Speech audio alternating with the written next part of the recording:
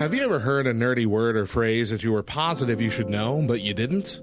We've all been there, feeling like our nerd cred is dropping by the second. Well, fear not. LTN is here to help you hold your own in a nerdy conversation. So pull up an ear and pay attention, because we've got a new nerdy definition for you. Today's term is saving throw.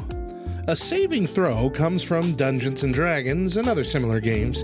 Saving throws have been a part of D&D since at least the 1E edition, but it has had different takes as time has gone on. Currently, a saving throw is your chance to roll and escape the effect of a persistent effect or condition. A successful roll will allow you to endure being poisoned, extinguish a burning shirt, shake your head to remove dirt from your eyes, or any number of long-lasting effects from unfortunate in-game events being lessened or removed entirely.